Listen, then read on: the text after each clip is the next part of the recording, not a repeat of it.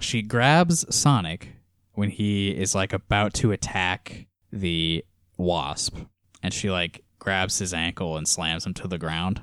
And here is where I noticed the eyes being weird, because in the bottom panel here on page 4, he has 12 pupils. Yeah, they keep trying to do this thing where like they try to like insinuate motion by just drawing the same thing over and over again in different places.